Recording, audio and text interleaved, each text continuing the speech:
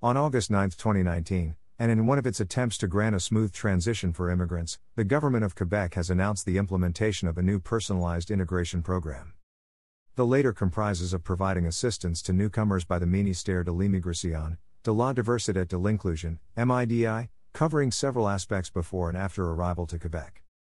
While still overseas, the immigration applicants will be invited to contact an immigration assistance agent whose role is to provide information about all the services offered by the government, including French courses, information sessions on Quebec, etc.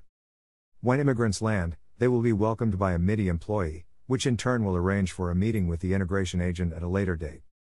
This personalized path includes, but not limited to, settling in, housing, practical life, etc. Francisation, assistance with registration for French courses, financial assistance, etc. Employment, comparative evaluation of diplomas, information sessions on labor market and job search, etc. Community life, information on Quebec's values and democratic values, etc.